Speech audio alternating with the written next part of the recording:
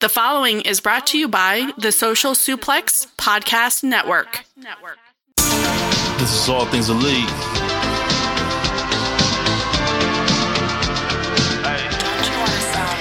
Welcome back to All Things Elite. Load up the pod, man, it's on when we speak.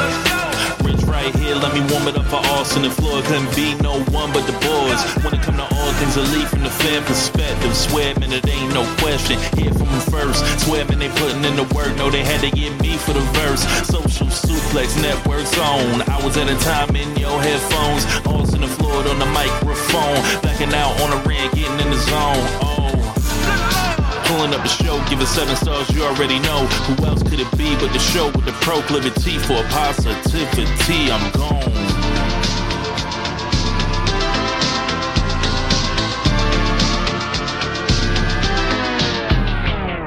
Hello, everybody. Welcome to the 222nd episode of Social Suplex's podcast about AEW with a proclivity for positivity. Welcome to All Things Elite. My name is Austin Sumwitz, and I am the host of this lovely show. Joining with me, as always, is my good buddy and friend, Mr. Floyd Johnson Jr. I know it's been a minute, but Floyd, how are you doing? Dude, I am doing well. Big problem is, I'll be working. And like the why we didn't do the show last week, I was working. And I was so impossibly busy at work that I couldn't record. Because it's the benefit, of working at the shift I do, that it generally gets slower and I can work, record all at the same time. It doesn't, take away. But last week I was working. I was like, I can't record. Like, I literally have to just focus on what I'm 100% focused on what I was doing. So couldn't record. So I am sorry about that. It was just, last week was on me. That was on me. And, so it was just never a good time. And then we both had, big NFL games we were looking forward to at that time. So it was just like, there was a lot of stress. Me, not so much, because, my team is there literally every year. But, for somebody that hadn't been there in a while, I could see that stress, building up a little bit, And hear the smugness out of this piece of shit right now. You can hear the smugness. This man already knows, oh, I'm the heel.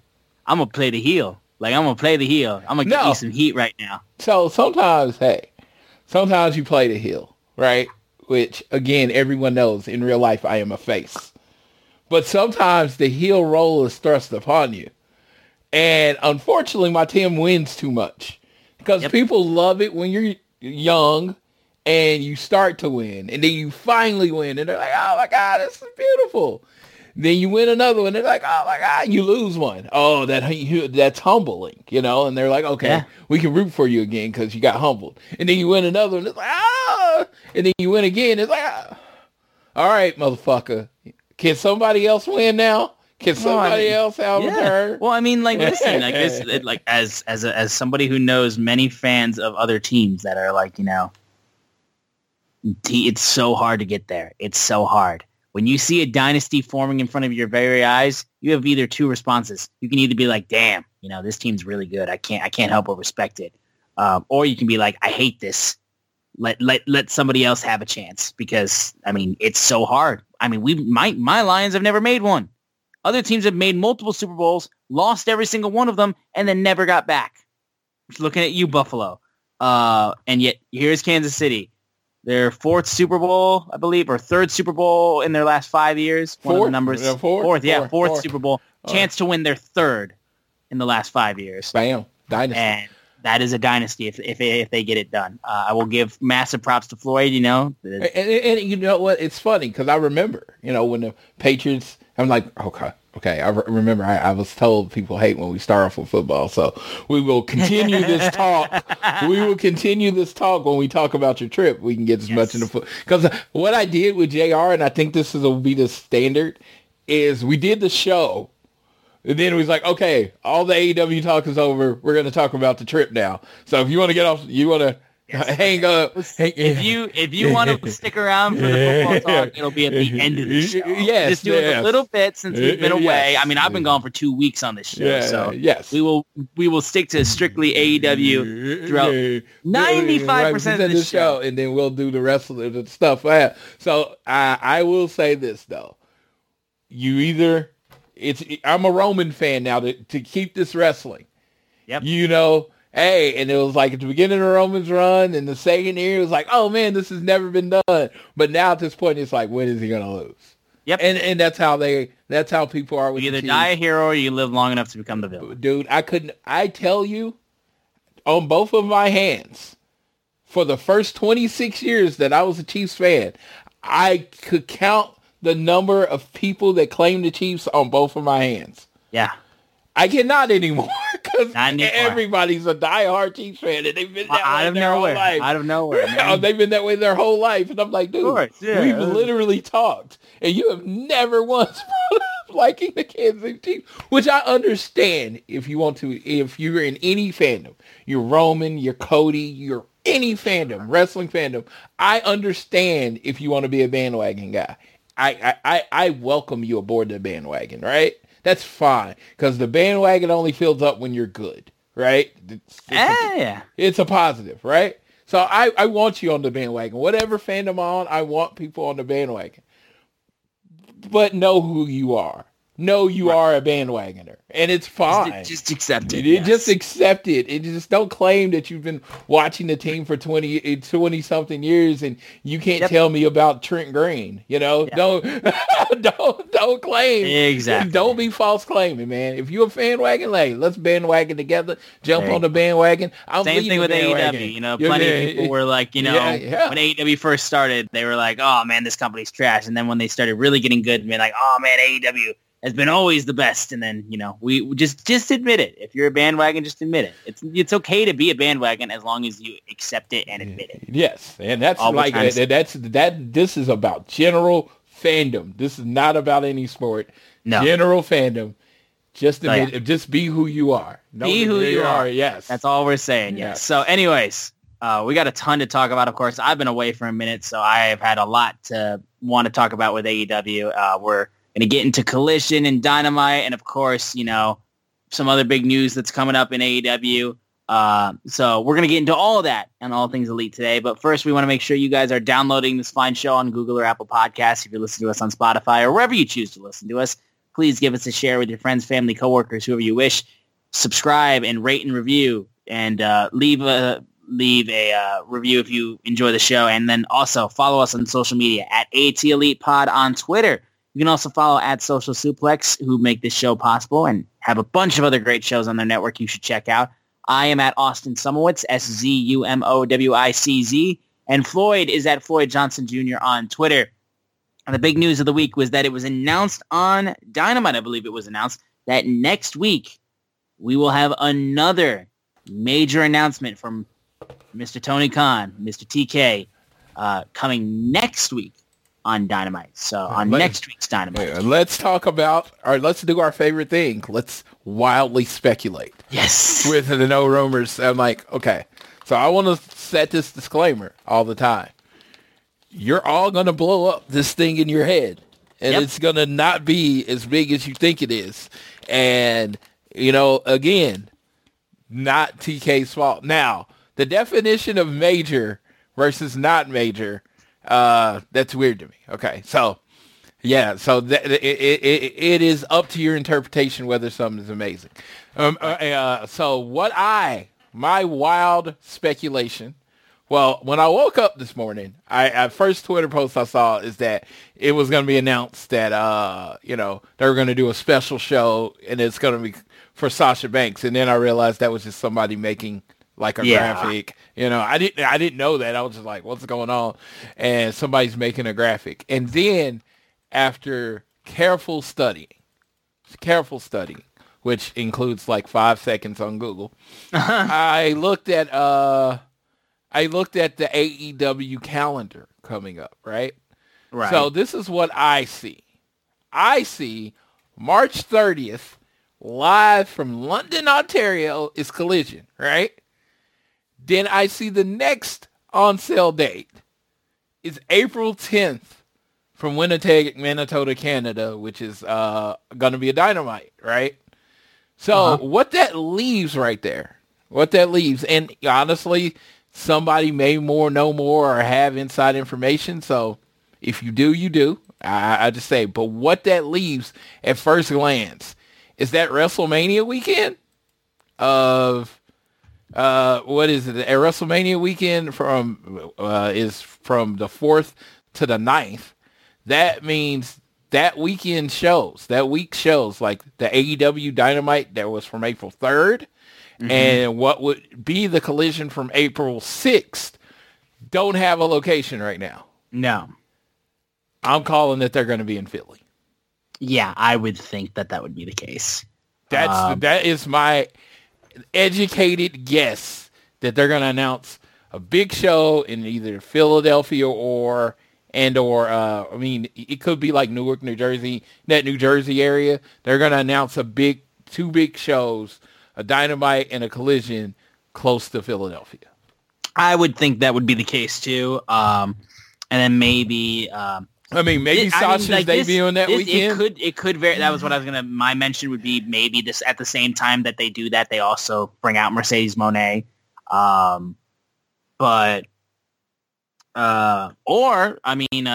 this could be Okada too, possibly. Yeah, and that's why I called it why I'm calling it wild speculation, but really those would be my wild speculations. Really, I'm looking at it because when you look at how the calendar looks for AEW, when you look at all the dates, right? You see Edge, you see Chris Jericho, but on March 27th, it's March 20th.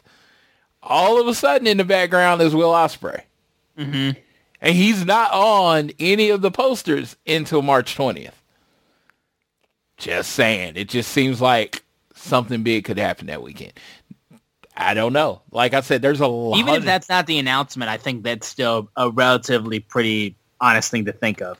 Yeah, it's just like I saw it, and because I'm going to be in Philly that week, and I was trying to look at where Dynamite was going to be, because Collision's on night 1 of WrestleMania.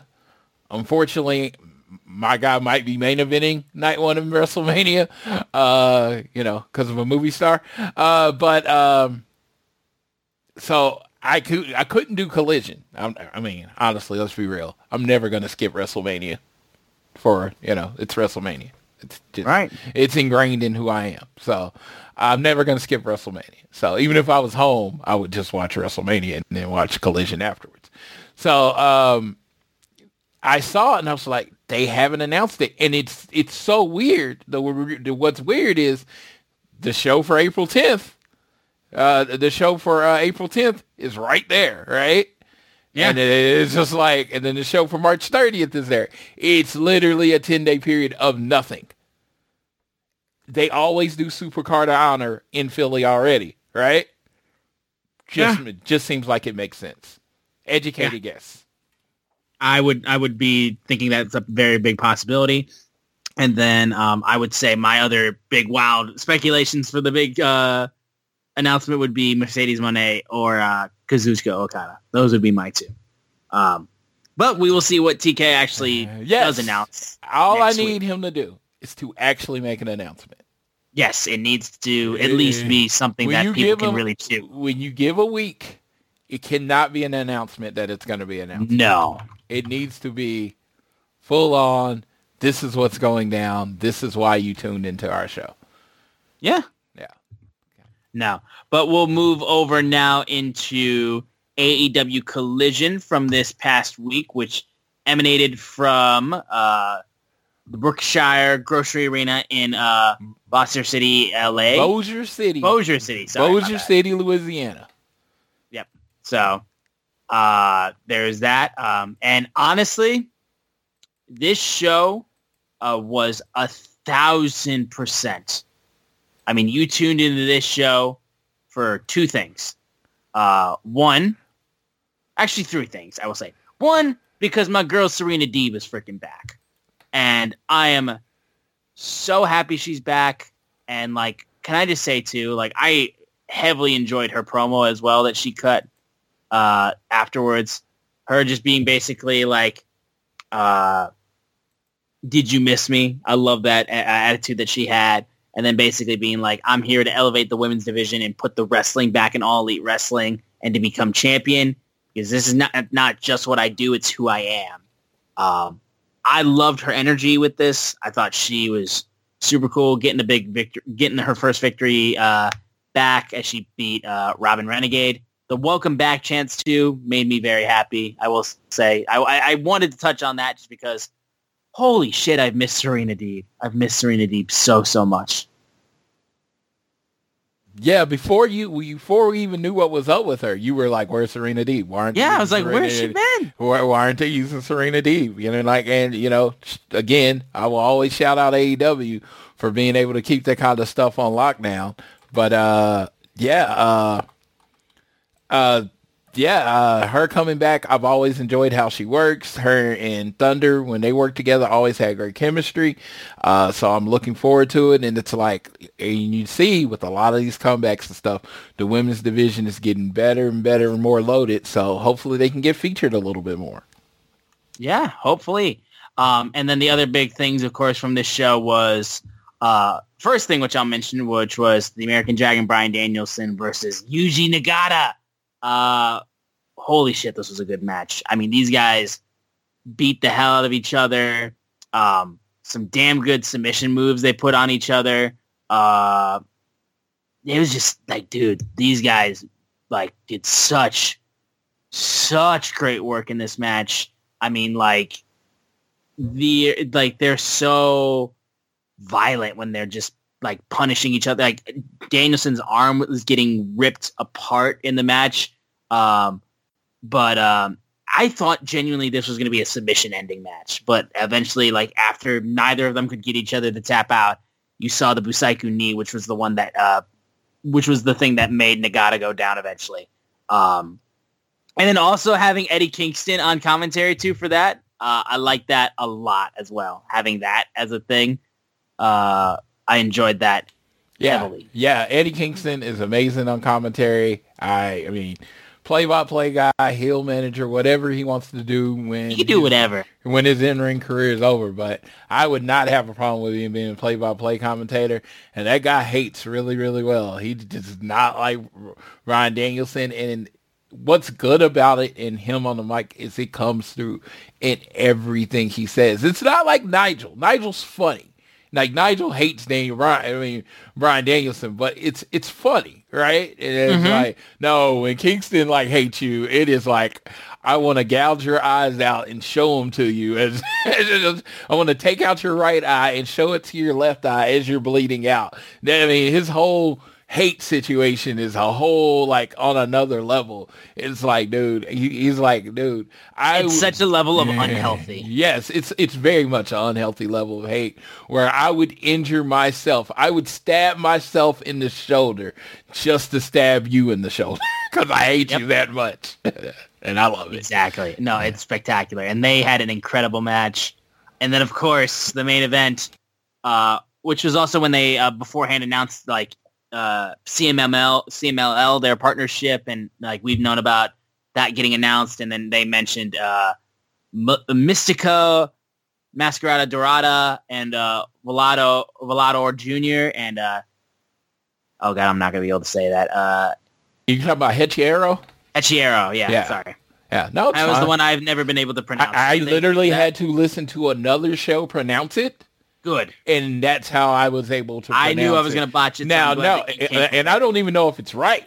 I just know that's how I heard well, we're going to go off of it right there. But basically, those all are going to be on Rampage this Friday. So we're going to get a bunch of CMLL action on Rampage, which will be exciting to see. But then, I mean, like Floyd, the Escape the Cage match, the 6-man between Mark Briscoe and FTR versus House of Black. Yes. But then eventually Mark Briscoe was replacing Daniel Garcia, but Daniel Garcia still came out and fucking did some shit with the bandage around the head. Dude. Let me tell you, this match was formatted, in my opinion, And like, I don't go back. Yeah, I'm very honest about not going back and watching a lot of old wrestling. I'm not sitting here watching 80s Mid-South wrestling or World Class Championship wrestling. There's too much new wrestling. I don't have time for the old wrestling, right? Uh-huh. So if a match was put together like this, or if this was an amalgamation of, you know, a bunch of other old school matches, fine. You got me. You're smarter than me. But god damn, I'd never seen a match put together like this. Dude, I know. It was just so well done. And escape the cage, how they did it, and it was just like, once you escape the cage, you can't bail back in, and rules and all this stuff. And it was funny because I'm in a Twitter, because this goes into Twitter and everything. I want to give the match its full time, but I had seen, like, a friend of mine was like, on our social media group was like, oh, they're doing escape. Did he change it to escape the cage so somebody doesn't want a job? And I'm just like, both of these teams have beaten each other already. Yeah, already. So I'm like, that literally doesn't even make sense. Like it doesn't make sense. And it was like, well, you know, there's going to be, you know, because of it, there's going to be 5 eliminations. Somebody's going to have to lose. And then there was speculation that, you know, Malachi Black and Buddy Matthews didn't want to lose. Started from some statements made by Dave Meltzer, right? Of course. And I just said, I was like, it doesn't make sense. Buddy Matthews loses all the time. He is effectively the pin eater for House of Black. So I'm like, I don't like... I was trying to, like, I'm not saying I am the most involved person when it comes to backstage politics, but based on what's happened in this rivalry over the last 6 months, including House of Black losing their 6-man tag belts to the Acclaimed, when is this time that they don't want to lose? When does this come through? Now, you might say Malachi Black, but Malachi Black is the leader of the group. Right. He should be protected. Right? Because he's the leader of the group. I don't know where, like I said, that comment. Like I said, like from a person watching it every week, every episode, all, you know, the 3 shows a week. Maybe I don't know where that's coming from. Yeah. These people lose all the time. I'm thinking, because first of all, I was like, FTR don't want to lose. I'm like, they got fucking squashed in 4 minutes in the tag match to lose their belt. Honestly. What do you mean they don't want to lose? Honestly. I was like, these dudes lose. And they lost in this group. They've been destroyed. They've been left lying a few times. He burned his wife's picture. I was like, yes, this is old school hate.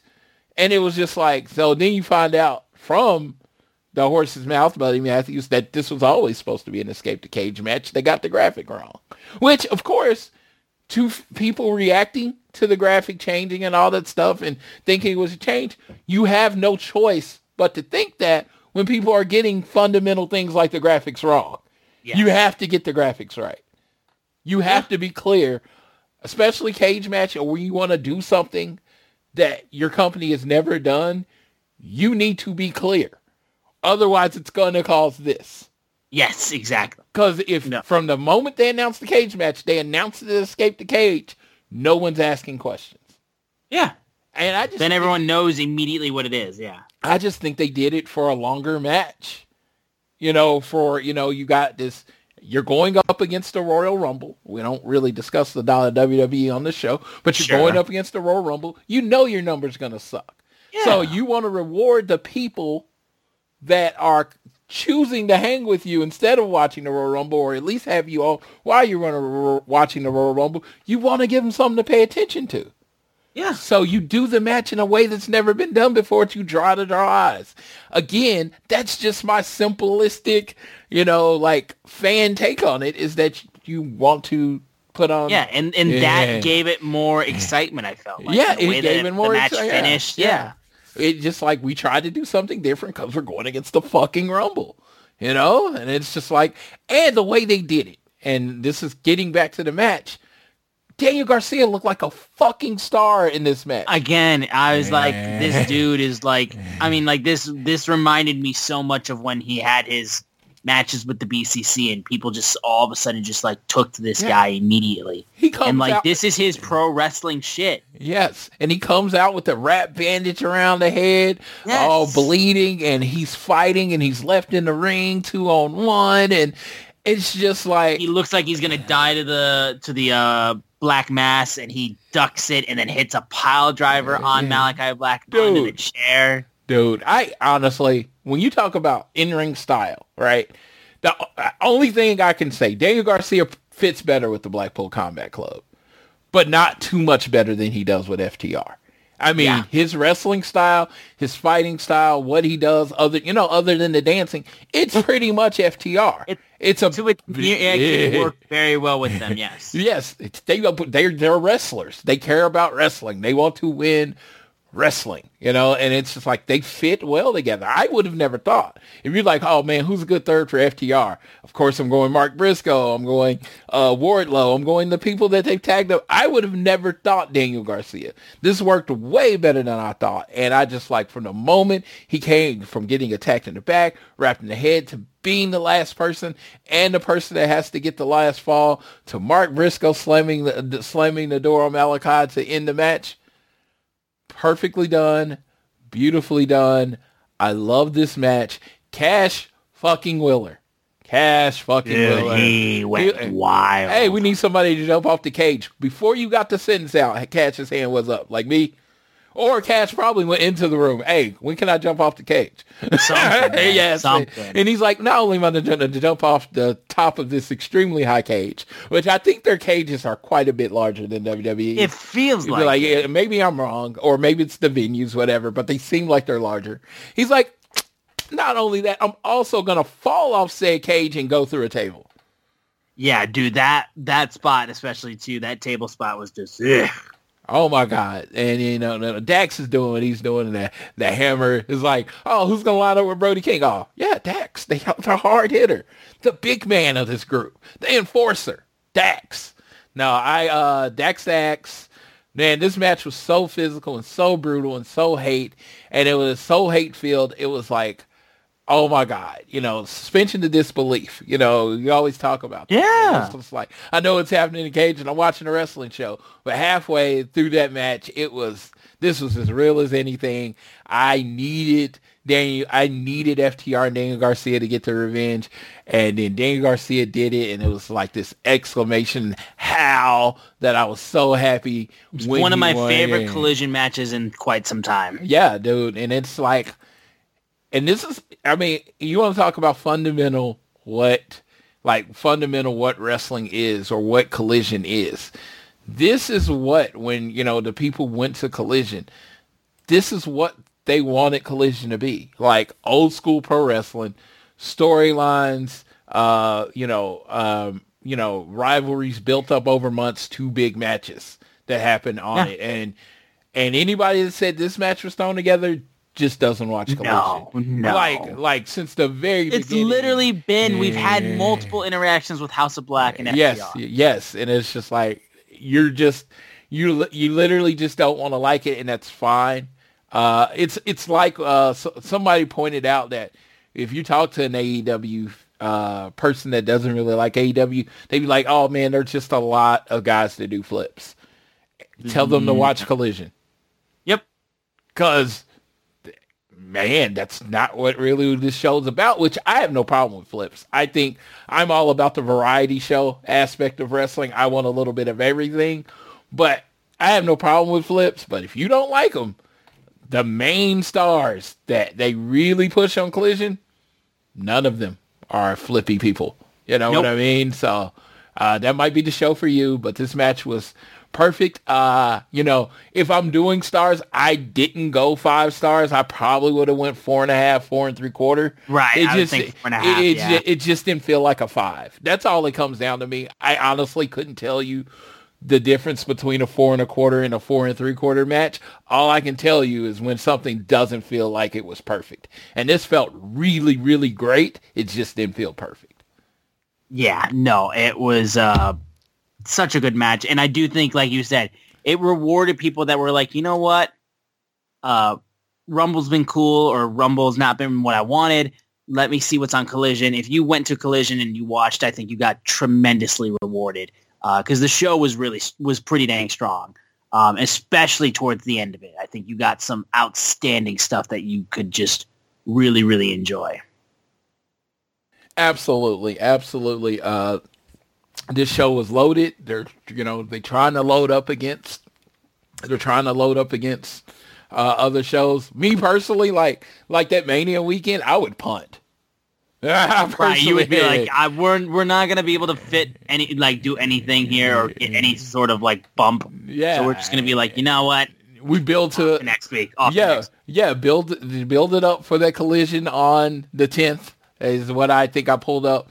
I'll build up for that next week and be like, oh, we got a 2-week build the next week. I would punt against Mania because it's Mania. It's Mania, and it's like, because it's on Peacock, it doesn't even really cost anything. You know what I mean? It's right. like most Which is weird because I kind of felt like almost like it didn't happen with Collision, but like, I don't know, maybe you could say whether or not you felt like this with me, but like it kind of felt like that for this week on Dynamite, that it wasn't exactly like a punt, but like, you know, this is almost what I kind of thought Collision was going to be like. It felt like, you know, the big wrestling, like, holy shit moments were on Collision this week. And Dynamite was more so like, you would have thought that they would have taken a look at this week and be like, we'll punt this away and like just build to next week. Yeah. Because that's what this felt more punty. More like, you know, punty, I guess is the word that we're going to use. Yes. I mean, and it's funny because it's really like next week's show in Phoenix, we'll talk about it then, is building up to be a huge fucking show. Oh, like the 3 matches announced right now are huge, and I said, we'll talk about them as we go through Dynamite and do the preview later. But it's a big show. Like, it's crazy to me that it doesn't have a name. I know. Like, you would think that this would be like Winter is Coming kind of. Yeah, like, it's so loaded. You think it has a name, but it doesn't. It's just going to be a big one, and hopefully, like, again, it's one of those shows. I feel like if your friends are into wrestling and they decide whether to watch based on the card, make sure they know about the Dynamite card next week because it's loaded. Yeah, no, 1,000%, 1,000%. But let's talk about Dynamite. We'll move over week. about Dynamite. Yeah, that Dynamite. We'll open that up. It took place in New Orleans, and it opened up with Jeff Hardy versus Jon Moxley, with all the members of the CMLL group that were coming over. They were ringside. And this was a solid, really good match, I think, to open things off. We saw how Hardy was getting a little bit more as time's been going on. He's been getting a bit more physical. I think the real main bit of physicality was when Jeff Hardy took a steel chair and threw it at Moxley. But other than that, Moxley was way more physical in this match and did some, like, just like hurling him into the barricade right in front of the Luchas. And then they actually shoved him, and Mox just proceeded to flip him off. And then he like took some shots as well. And like Moxley like basically knew like, oh, Hardy's going to jump at me. I'm going to just pretty much knock him in the face with it. He also took Excalibur's, like, this was ridiculous. He took Excalibur, they go to ringside, they take his pen on the table, and they put it through Jeff's earlobe, and then he just starts twisting it. And I'm just like, can we leave Jeff's ears alone? Yeah. Like, the amount of, like, I think this is like the second or third time I've seen like, because I remember it was with Orton, wasn't it? Yeah, the gauges, yeah. Yeah. I'm like, can we not do this, please? Like, those spots give me the heebie-jeebies. Like, it's just, ugh. I feel you. No, they really got physical, especially Moxley. Eventually, though, Jeff tries to go for the Swanton, but he misses as Mox gets out of the way. He chokes him out, and then he wins by getting the sleeper on him. He actually offered to shake his hand afterwards, but Jeff was going to flip off Moxley, which is weird because I think Moxley would like understand that reasoning. And Taz even said, I did not expect that out of Jeff Hardy, because I'm like, really? I expect Moxley to do something like that. So, yeah, this is what I'm talking about with, you know, we've been talking about AEW getting back to like what they began with, right? And a big thing when they started is wins and losses matter, right? Well, and then Jeff Hardy is losing every week, and he's getting more and much frustrated. Why? Because wins and losses matter. You know what I mean? Yes, with the rankings officially being fully back. Yes. We'll talk about where they stand after the Dynamite review. Yeah, Rankings like are sometimes fully back now. Yeah, that's what's playing into it now. Yeah. Yeah, sometimes to go forward, you gotta go backwards a little bit. And this whole Jeff Hardy thing is like, you have somebody like Jeff Hardy who, him and Matt aren't probably cheap. They're not working for pennies, right? No.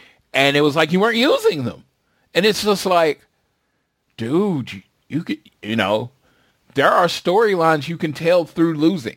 I mean, which I have always thought AEW has been doing perfect at, throwing storylines through losing. And Jeff Hardy's been really wrestling every week, losing every week. So this is going somewhere. I don't know if it's a heel turn or just a more aggressive It seems Hardy's, like we're leaning towards a heel turn. Yeah. But that is what you want. Even Matt Hardy's like, we're the Hardys, and it's funny because that's what you want, because I've always said the main event scene is always perfect in AEW. For the most part, I love it. Some of the MJF stuff during his time as champion, I might not have loved, but this stuff, Samoa Joe, Swerve, Hangman, that's the main event. But what, sometimes gets lost is making the rest of the show interesting, right? This Jeff Hardy thing, of course, it looked like it was more because the CMLL guys were outside the ring, and they got into it with... after the match, they got into it. Yeah, so that looked like that was the main story it was telling, right? That was the main story. This was setting up Blackpool Combat Club versus the CMLL guys. But on that other hand, now you have this other story that's happening simultaneously, same match of Jeff Hardy's growing frustration and losing. And not just Jeff Hardy, the Hardy Boys growing frustration and losing. Yep. And you're also telling this at another time with another group, with the Jay Lethal and Jeff Jarrett family group. It's all about just tired of losing. And it's just like, dude, everyone understands that on a basic level of storytelling. Everyone understands in life, whether you're the richest person or whatever, you understand getting into those periods of losing, and you understand getting frustrated, and you understand you changing things and still not working. And man, I like, it's funny because no one probably said, oh, I'm going to tune into the show and hear about how Jeff Hardy losing is a great thing, but it really has been well done. Yeah, no, it's been solid to see. And like I said, it's exciting to see, different usage of the Hardys recently. And, with how long we have Matt and Jeff for, or how much time they have left in their careers, I would like to see different stuff, because Hardys were kind of in a situation where, kind of similar to where the Bucks were, where it's like they were just playing the hits. You know what I mean? Yeah, and I had even said it. I had said it before, and, I stand on what I say. I was like, man, I've seen the Hardys enough. I felt like I had seen pretty much every presentation of the Hardys that you possibly could see. And now we have something starting to see something different. Yeah. It's something different, and I'm interested in them again. Because like I said, I thought I was done. I mean, I was just like, dude, I feel like they're just running out the clock right now until their contract's up, and now it's actually interesting. Yeah. No, I'm very excited to see where this ends up going. We'll move on over to the Dealer's Choice match, the first of two, between Hangman Adam Page and his opponent that was chosen for him by Swerve Strickland, Toa Liona. Which I did not know. Had no clue. No earthly idea. You could have bet me a ton of money. I did not know that Toa had never been pinned or submitted in AEW. Well, I didn't know that, and that was a good reason as to explain the decision as to why Hangman had him. Because I will say, when they announced that as his choice, I was like, yeah, that's trash. I'm sorry, are you kidding me? This is what you're going to try to do to beat up Hangman? Yeah. I was like, y'all, you act like Nick Gage is not even willing to come in and kill somebody with a pizza cutter. Yeah. Dog will do it literally if you just ask. Dude. And you telling me Swerve's not a guy that would try to get Nick Gage and be like, yo, kill this guy for me. Dude, you have people on the roster. It could have just been Lance Archer. Sure. And you have people on your roster that you don't use, which I think not using Lance Archer to just go out there and beat people up is dumb. So I'm like, seems like this is Lance Archer's role. Hey, I need somebody that's ruthless, that's willing to go out there and hurt somebody. But I do like that they are trying to feature other members of the Mogul Embassy. So I do like that he got that spot. But exactly. That initial and again, them was really trying to sell him saying you have not been pinned or submitted is a genuinely good way of making people be like, okay, now there's an understanding to it, and there's a reason why you would be like, oh wow. Also, I will say another thing that kind of hurt this match. Where the fuck was Nana? It's a Mogul Embassy match, and there's no Nana? He was on the boat. Boat, and he got in, and they said the injury, he might not have been ever, supposed to work that night, but eventually. I know he was on the boat, but I was just like, man. Give him the night off, but yes, he is missed. When Swerve's he's not there, he's missed. So Swerve music goes super. I love Swerve's music, goes hard, love it. But man, the Nana dance, it's it'd be like the Nana dance. It's like you gotta get him in to do the dance. Something, yeah. It's it's tough. It's tough. Like I said, his presence was sorely missed. Yeah. I still thought this was a pretty dang good match, but. I love when he no-sold the dead eye. Yeah. Oh my God. Yeah. And he just jumped up. Because back in my day, Samoans did not sell pile drivers, or Tongans. They didn't sell pile drivers. Their heads got back up and headbutted the fucking head. Yeah, their heads were too hard. That's how that was old school wrestling, is that Samoans didn't sell headbutts. And if you were a Samoan that did, that was headbutts, pile drivers, any of that. I grew up with Hawk from the Road Warriors. Animal and Hawk's necks were too thick to sell a pile driver. And it was just so that little callback to my childhood with him just completely no-selling it was amazing. Nice, yeah. And I mean, that to me, I saw that and I was like, oh shit. Like I said, those small moments where you, the reasonable doubt of holy shit. That's something I was not expecting whatsoever. Yeah. But yeah, no, it was still a pretty damn solid match. But eventually, as he tried to go for the buckshot lariat, he got lifted up and he was going to get hit with a Samoan drop, and he pulls him back and then cradles him up, and he gets the pin. And he manages to get the victory, but he charges out after him after the match. Hangman then sends him out by ducking and sending him over the top rope.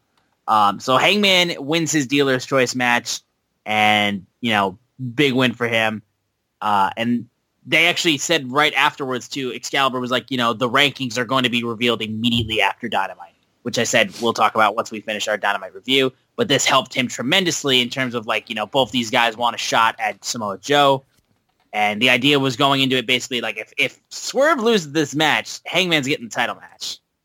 Yeah. So of course, Hangman's trying to take every advantage that he can, and and he was not so sly with who the person that he picked was going to be. As he said, you couldn't beat this man in 4 minutes and 20 seconds, and to find out who it is, you had to wait the whole effing show. That was pretty cool. I just I like that, because it like I said, when you do the mystery thing, you give people moments to speculate, right? But this one, they pretty much told you who it was. They told you with the whole effing show thing. You knew him. Yeah, 420, and it's then they said Excalibur said there was a strange smell coming from the locker room. I was like, it was like, I can't believe they told us, and it was just already, dude. They told you the whole show. They told you the whole show who was gonna be here. Yeah. Yeah. So no, exactly. So It is like that to me was super exciting. I love the fact that RVD was who he like that. Like I said, that was more so of what I was kind of expecting for Dealer's Choice announcement. We then had footage of the Bucks arriving. They came out of limo and they were handed the show format from a PA who called them Nick and Matt, and they were like, you call us Nicholas and Matthew, and they told him basically you're going to get fined for that, and then they walked off. And then I can't even remember what Brandon Cutler's tweet was basically about the backstage shit.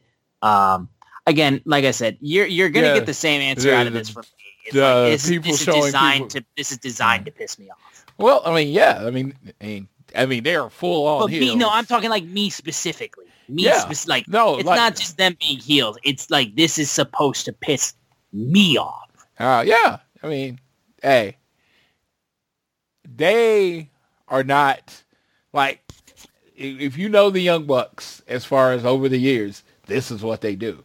If they're the people you don't let know something pisses you off because they're gonna just will needle it until you just want to actually fight them.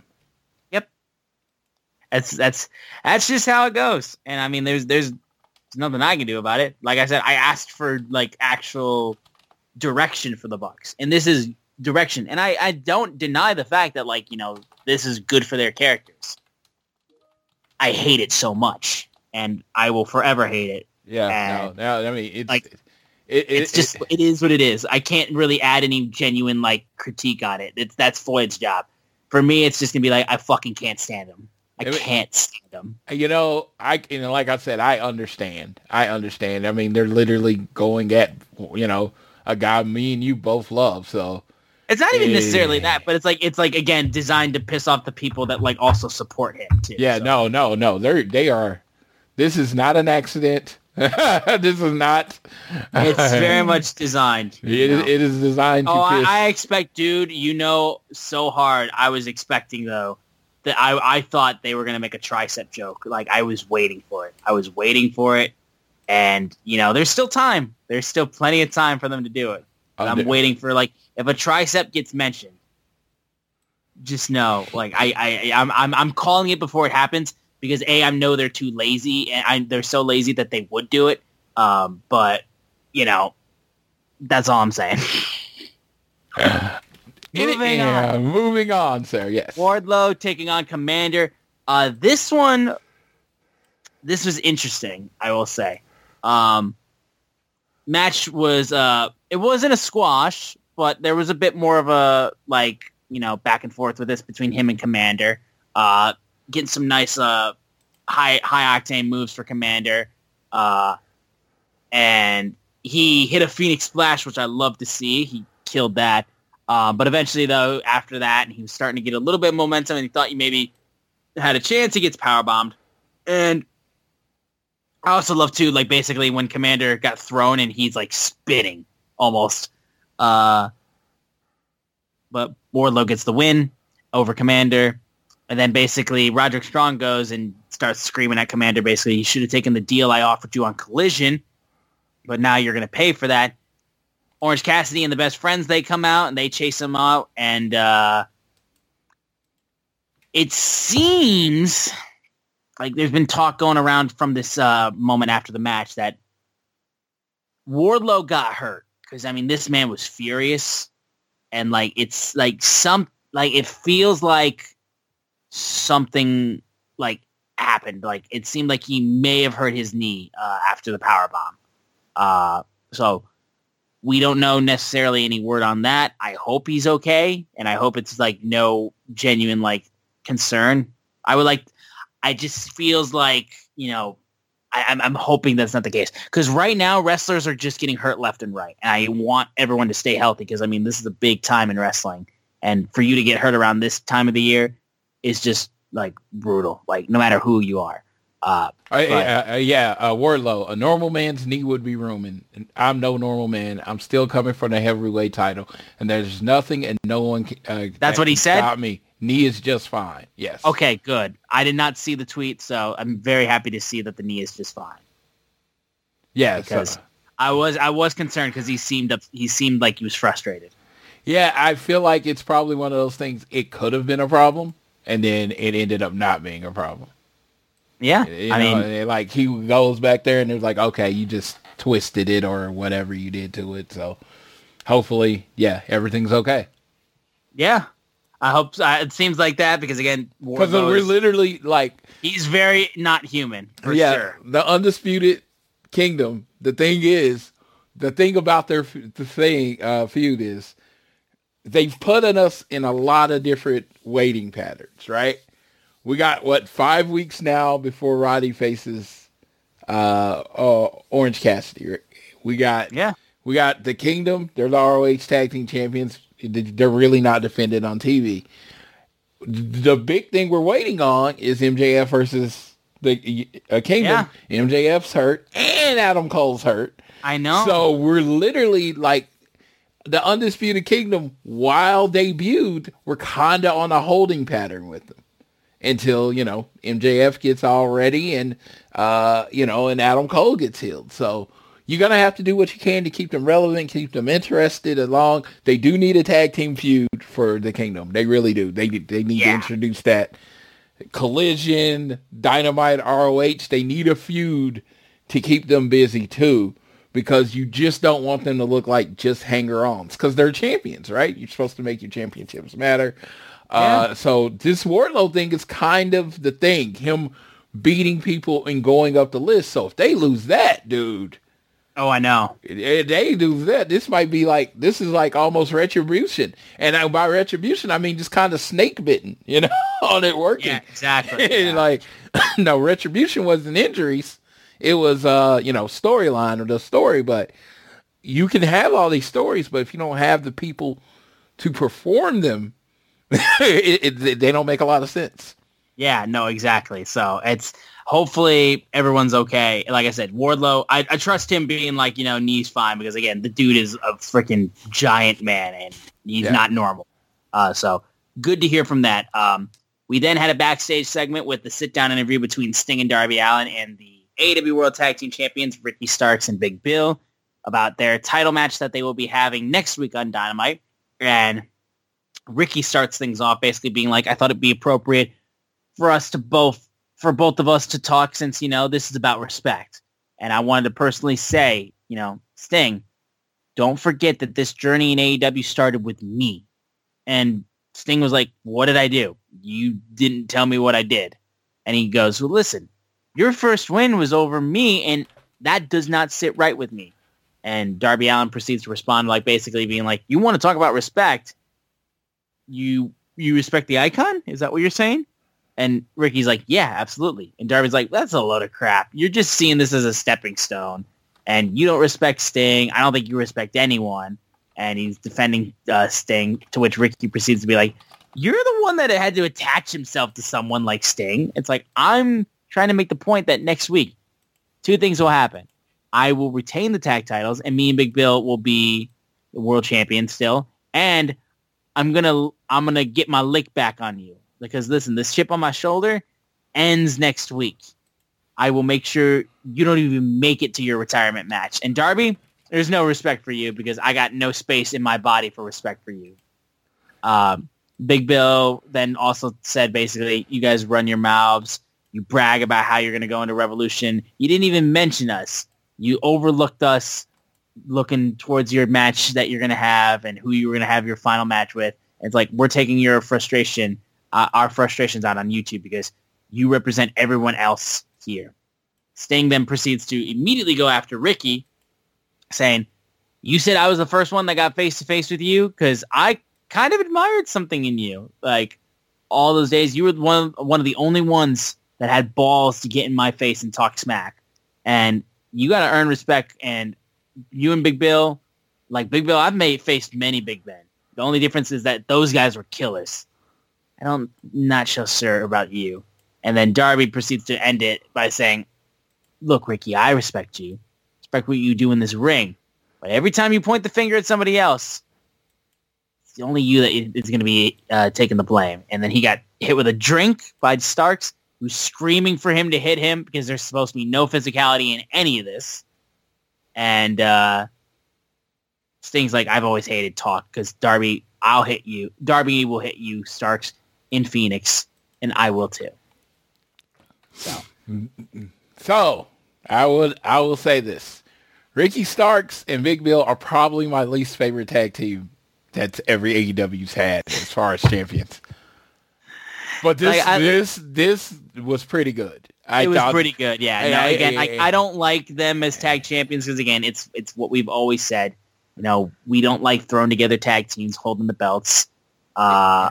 These two guys aren't, there's no team on that. You know what I mean? Yes, and you can go down the history of throwing together tag teams that worked, and thumbs up. I mean, I don't like them. Yes. You can't. I'm right there with Floyd. You can't argue me into liking them. I don't like them. We've been that way. You can be a thrown together tag team and kind of work your way up. Swerve in Our Glory kind of did a little bit. Yeah. But for the most part, I love Ricky Starks. And Big Bill, got massive respect for Big Bill. Them together, holding the tag belts, doesn't sit right with me. Yeah, this is a good backstage segment. I thought they did some good work together. I'm excited for the match next week. And honestly, throwing together tag teams are literally supposed to kind of build to a feud, right? Yeah, exactly. Yeah. Do you want to see Ricky Starks and Big Bill feud? It'd be interesting, I would think. I mean, Ricky tends to do pretty well against guys that are bigger than him. And that's fine, but I'm just not really. It's exactly. You would think it's because, that's what happened with Swerve in Our Glory. It broke apart. And I just they do well against each other, but I just don't really have much desire. Yeah, so maybe we get there. But Sting and I think they'll put on an amazing match because I individually fucking love Ricky Starks. Love Big Bill. Everybody in this match. Yeah. Yeah, but it's just you have a tag team division and you have all these tag teams, which we'll talk about when we go over the top 5, and it's just now you have these kind of together. Sting and Darby's actually a little bit more established because they're a little bit more established because they are 26-0 as a tag team. So we'll see. I will save. I think the match will be great. Don't get me wrong. But I am at this point where I'm really, really ready for the tag belts to go to a tag team. Not even necessarily my favorite tag team. Just a tag team. Exactly. Moving on from this, we had the Ring of Honor Television Champion Kyle Fletcher face off against Chris Jericho. Here's the first thing I have to say, since we are talking about Chris Jericho. Never sing The Weeknd ever, ever again. That was horrific. That cover he did of Blinding Lights on the Cruise, horrific. Yeah, never. Don't do that. Never saw. Do not do that. I don't have any ill will against Fozzy. Do not do that again. That was horrific. That was some of the worst things that I've ever seen Jericho do in the last few years. Just don't do that, please. It just hurt my soul. Yeah, apparently that was bad. I honestly did not listen to it. Honestly, people have posted pictures from the cruise, and it causes so much FOMO. I generally just scroll past it really quick. I get it, man. I get it. I mean, I feel that heavy with the cruises because I've never been on one of them. You've at least been on one. Oh, yeah, and it actually makes it worse because you're dude, it's so much fun because it really is. It's a great time. It is. It is a great time, but so I like I said, I didn't hear it. I imagine it's not good. I don't I enjoy when I went to see Fozzy in concert. I think they do their music and the music around what they do very, very well, right? Very well. Right. It's supposed to sound how it sounds, right? But I could imagine, because I don't think that man can actually sing well. I don't, So him trying to do, songs by people that really can sing, I don't think that'd be a strong suit. But again, well, especially with if you're gonna do it, like change the key at the very least. Yeah, I don't know music, so I can't speak to this. I'll be the first. Hit those notes. I was gonna say I've never thought he was a particularly good singer. He's more of a yeller to me. Well, that's why that's why he does rock music, not pop music. Yeah, so that's what I was thinking. So I was like, Weeknd? Exactly. Him doing the Weeknd didn't sound, It's not. Don't search for it. It's not a good idea. Yeah, so everybody there was probably drunk, so no one knew it was bad. No one. Well, people who filmed it knew. They were like, oh yeah, I'm gonna get this. Yeah. That being said, getting into the match though, match was pretty solid, I think. I liked how Powerhouse Hobbs and Don Callis were getting involved, but eventually, though, he got chased away and then came back later in the match. Kyle Fletcher, I think, was working really well on this one. It felt like you saw him take the lead a lot in this match, and he did a really good job, I felt like. But as the match went on, Jericho, he hits the Judas effect. Hobbs proceeds to get back in and try to charge after him. And as he's running towards him on the outside, Hobbs gets sent into the steel steps. Fletcher gets rolled back in. Jericho then proceeds to do an off-the-top turnbuckle Judas effect. And he pins him with that. Yeah, he pins him off of that and gets the victory. And he had two Judas effects and the one off of the top rope as well, which was always evolving, that Chris Jericho. Always evolving.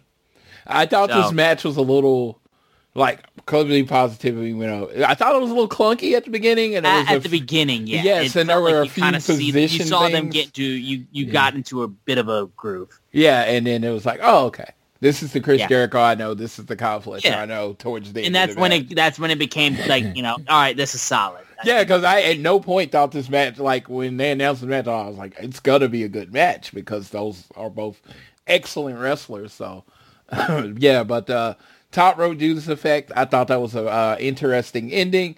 And I love how he had to overcome all three. I got to ask the question, where's Sammy? Still hurt? Yeah. I don't know. I do not know. I think we might be building the Sammy coming back next week, but we'll see. I would love to see that happen because I do enjoy me some Sammy. Also afterwards, Jericho and Konosuke Takeshita were staring each other down since they'll be facing next week on Dynamite. The real alpha. Yeah, there you go.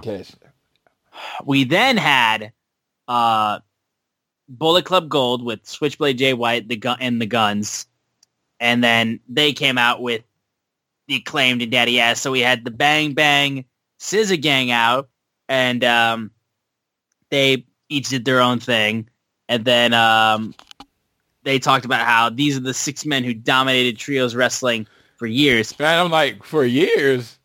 Yeah, I'm like, maybe for a year. I mean, hey, that's some old school heel history right there.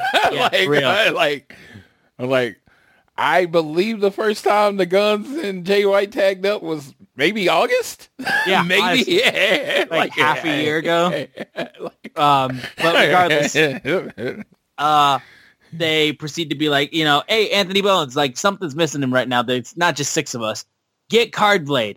Cole then proceeded to say that they fired Cardblade a long time ago, which did not bring good reactions. Everyone was like, no. Then they were like, get the juice board. And they did that. And there's a point where they threw it out of the ring and it landed on his head. I loved how that became a thing. It's like taking a bump on the head like that, like Cardblade did or Juice Board did. I loved Taz's reaction during this. How many cardboard people do we have on the ring? Yes, legit. So they do a nice little bit right there. It was a nice little funny segment. I thought somebody was going to come out and interrupt them, and then it didn't happen. Yeah, I mean, honestly, with the rankings, I mean, this seems to be all building to, like a 6-man unification thing. Right, exactly, something. Yeah, because, no, it's just like, this is great, but it doesn't make a lot of sense. Yeah, exactly. It was more so this segment will be talked about for something else. Yeah. No, but I'm interested in seeing where this goes because they are not how when generally someone's going to turn on someone's showing their hand, right? They hug, and then someone has that stoic look on their face, or they no-sell something, but both teams seem to be all in on being a group, so you don't know who's going to be the dick in the end. Well, you have an idea, but maybe they go a different way. Yeah, maybe. We'll move over now to Taya Valkyrie facing off against Deonna Purrazzo. I just can't get over the fact that her arms were bent backwards, dude. In that match, her arms backwards. That finish was ridiculous. Deonna came out and she just oozed confidence. I felt like in this match. So I'd seen them in Impact, so I was expecting a banger because I've seen them have really good matches. Right, you didn't get that. Yeah, I thought you got a good match. I wouldn't go really good. I thought you'd get a good match. And for where it is and how Taya is currently positioned in the company, we got the match that we were supposed to have. Exactly. Yeah. But I'm going to say this. You're rebuilding the women's division, right? You really are. It seems like you're trying to reset and rebuild, Timeless Tony. You needed a banger here. You give them 5 more minutes and just tell them to go. So you kind of need to get the jumping off point for people to really You need people talking about women's matches, right? Yes. I needed to come on the show. This is what I wanted. I wanted to come on the show today and say, forget the rest of the show. Yeah, these girls stole it, and they put on a banger. And I think that's what the women's division needs right now, like some bangers to get people talking again. No, 1,000%. I think matches when we remember the great work that the Thunder Rosa and the Lights Out match. Yeah. Stuff like that. And or just the great work that, like I said, I always go back to the work that Sheeta and Serena Deeb did because they put banger after banger after banger in their match, in their feud. Yeah, and I can honestly say, even on Dynamite in general, I feel like generally there used to be this time with Dynamite, and I don't know how long you can keep this up or expect it, that there would be all this one match that everybody was talking about. Right. No, Dynamite. And again, you would see stuff oh, we're just gonna have a random match between Nick Jackson and Fenix. Yeah. And they'll just get 5 stars right like that. Guys, if you give the women time, I'm telling you they can do stuff like that too. Yeah, and that's how you build a division. So yeah, want to give a basis of what to expect from these girls. If you don't know what they do, show them. Yeah, I want you to, for the 10 or whatever people that went up and went to the bathroom, I want them to fucking regret that they did it. You know what I mean? And it was this was a good match, but this is not a match you regret missing. So I might be the only person in the world that had this high standard on what Deonna and Taya could bring. And it was just I thought it was a good match. I don't have a problem with the match. I wanted it to be better. Yeah.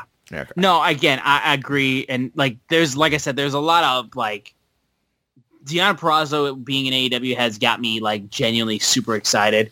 And I am, like I said, I'm all stoked to see what more she does. But yeah, we want to see those old Dynamite matches that we would see just from 2 random guys, and they're just going to be okay, we're going to get 15 minutes and we're just going to put a 15-minute banger out. Correct. You give them enough time, and any of these girls I feel could do insanely good stuff. So I want to see more consistently strong, lengthy women's matches. And I think you do have right now, with everybody coming back from injury, and I think you have a good mixture of different talent to do this if positioned correctly. Yep. And Floyd, you can talk about this segment. I'm not saying a word. What segment is this? You got to leave me in. Darby Allin being interviewed by Paquette and then being interrupted by Matthew and Nicholas, because the first question that Renee asked was, I would love to talk to you about your admiration for the Young Bucks. Yes, and Darby Allin's I don't know what to talk about, but the key out of this is the Young Bucks pitched them being in a trio, and they said we had a punk phase back in our teenage years, and I I personally laughed quite a bit, and Darby kind of, I respectfully dissed them, and the Bucks are like, oh, so we're gonna have to do something about it. So, in my opinion, it's setting them up to cost Darby and Sting the match next week, but we'll see. Sure, it'll be the case. Yes, but you like the Punk phase? How's your Punk phase been going, Austin? My Punk phase is currently going through pain and suffering because my favorite wrestler's got a torn tricep again. That's my Punk phase. But at least these guys can tell shitty jokes. They're so, hey. Big hearts, and the big hearts. Fuck off. Like, I don't have time for this. We're moving on. Main event time, dealer's choice, Swerve Strickland versus Rob Van Dam. And, yeah, I was... also, can I say, I love me some Samoa Joe on commentary. This guy does some great work on commentary.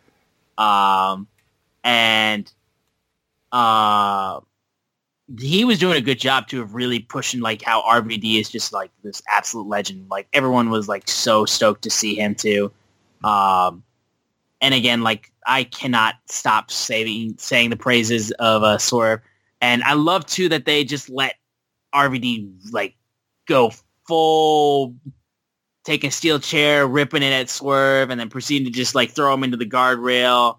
Like, dude, I mean, like he was doing some damn good stuff in this match. I loved how the fans were getting heavily into it as well.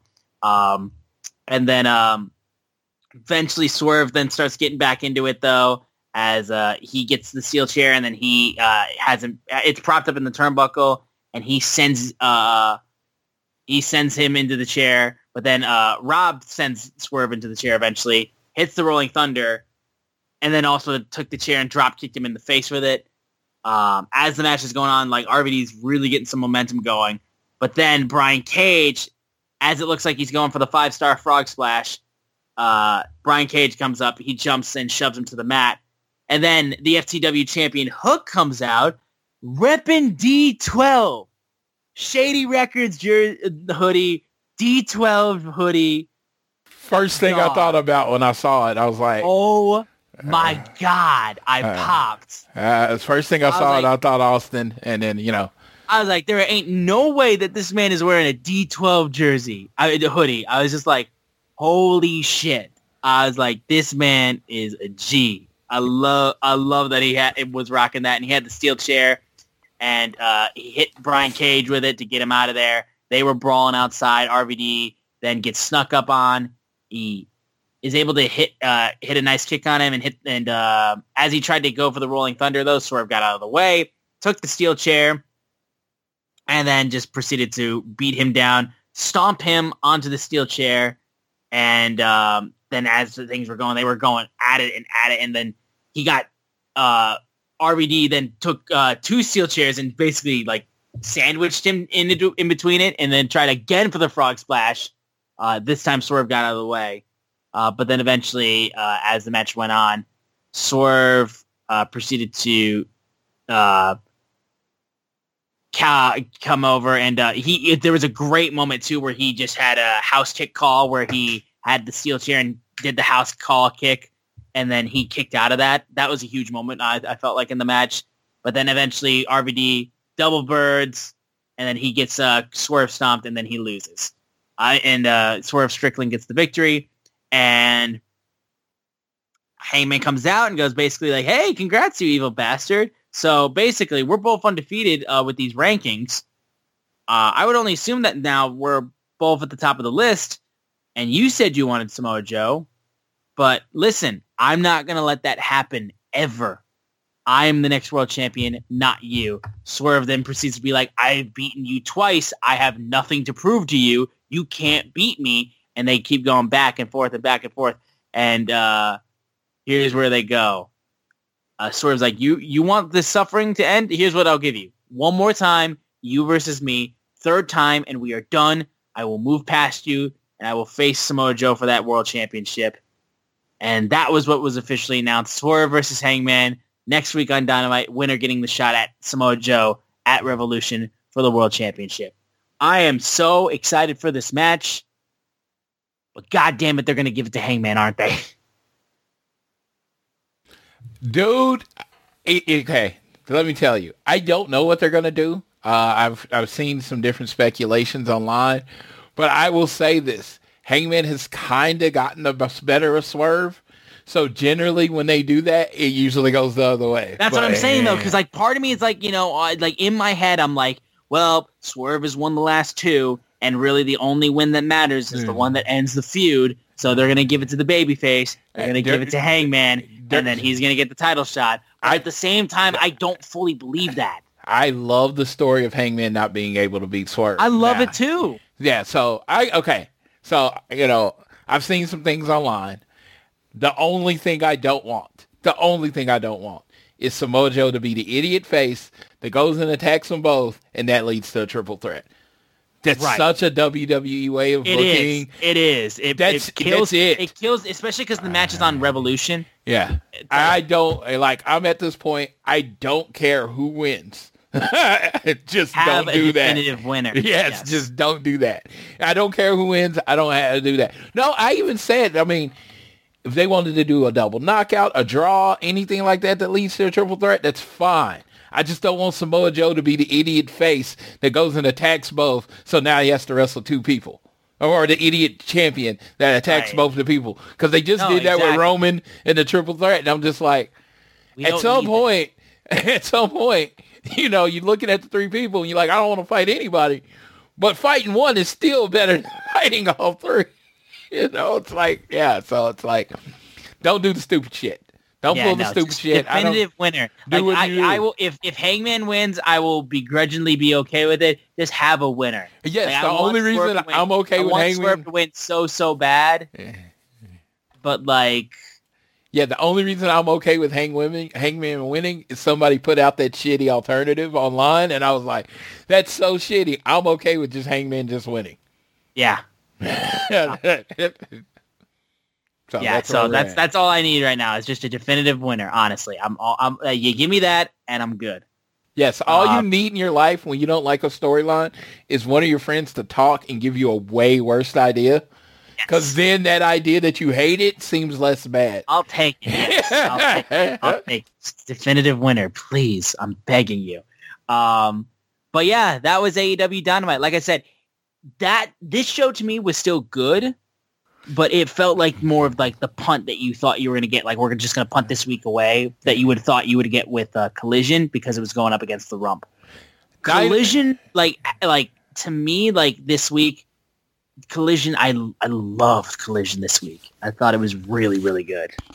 I don't know how you find this energy because it's pretty organic. You really, for the most part, can't make it happen. But you need to have those dynamites where people are talking to their friends about how good the Dynamite was. And I feel like this was a really, I thought it was a good Dynamite. But I didn't call anyone to say, hey, you should watch that's what you feel like next week is going to be like. Yeah. This was one of those, you get a filler episode of a TV show. This is the filler episode of the TV show. And you're kind of expecting next week for shit to really go crazy as we get closer to Revolution. But yeah, going into, before we preview the upcoming Rampage, Collision, and next week's Dynamite, we have the first edition of the rankings officially back. So this is where everything stands right now. Of course, your world champions in the men's side of things, Samoa Joe, AEW World Champion, Christian Cage, TNT Champion, Orange Cassidy, International Champion, and then Eddie Kingston is your Continental Crown Champion. The number one contender is Swerve Strickland with Hangman Page right behind him. Adam Copeland is at 3. Jon Moxley is at 4. And Roderick Strong is at 5. Do you want me to go through all of them, or do you want to go individually? We talk about. Yeah, let's go individually and talk about it here. Okay, so go ahead. When you're looking at that, if you look at it, everybody pretty much in the top 5, is in something. You know what I mean? They got some sort of story going right now. Yeah, so it's just like I want to announce on this that these rankings are professional wrestling rankings. Good Lord, don't take them so serious. This is not like No one's changing math or anywhere. If you look at rankings, college football, boxing, all that stuff, rarely does number one face two. You know what I mean? Just not how it happens. All these are. And it's like, I've heard someone say this before, but I've been saying this from the beginning. There's just ways to tell stories, right? Right. That's all it is. It's like Swerve and Hangman are fighting next week. So the first week of the rankings, we have 1 versus 2. Copeland, who's 3, is going for Christian. He's the number 1 contender for Christian's title. Jon Moxley lost the Continental Classic to Eddie Kingston, so him being, and then won a bunch of matches, so him being 4 is fine because he's probably going out to Eddie Kingston. And then Roderick Strong, he wants to wrestle OC. It all makes sense, right, in that top 5. But I'm just like, don't get hung up on it, right? Yeah. It's like, just don't get hung up on it. It's literally, this is a thing to give you a reason for people to fight. And if you take it any more serious than that, like, why isn't the number 1 seed getting a title shot? Calm down. Calm down. They'll get there. I know. Yeah. I play along with FTR was number 1 contender for 26 weeks. It was fun for me. But really, I don't take it that damn serious. Just chill. Let them tell the stories. Let Tony cook, okay? Let Tony cook. We'll get there. Yes, we'll get there. Because when he does, it ends up generally being something pretty good and pretty tasty. Yeah. Yeah. No, 1,000%. Yeah. So that's where we stand for the men's. The women's champions, of course. Timeless Toni Storm is your women's world champion, and Julia Hart is your TBS champion.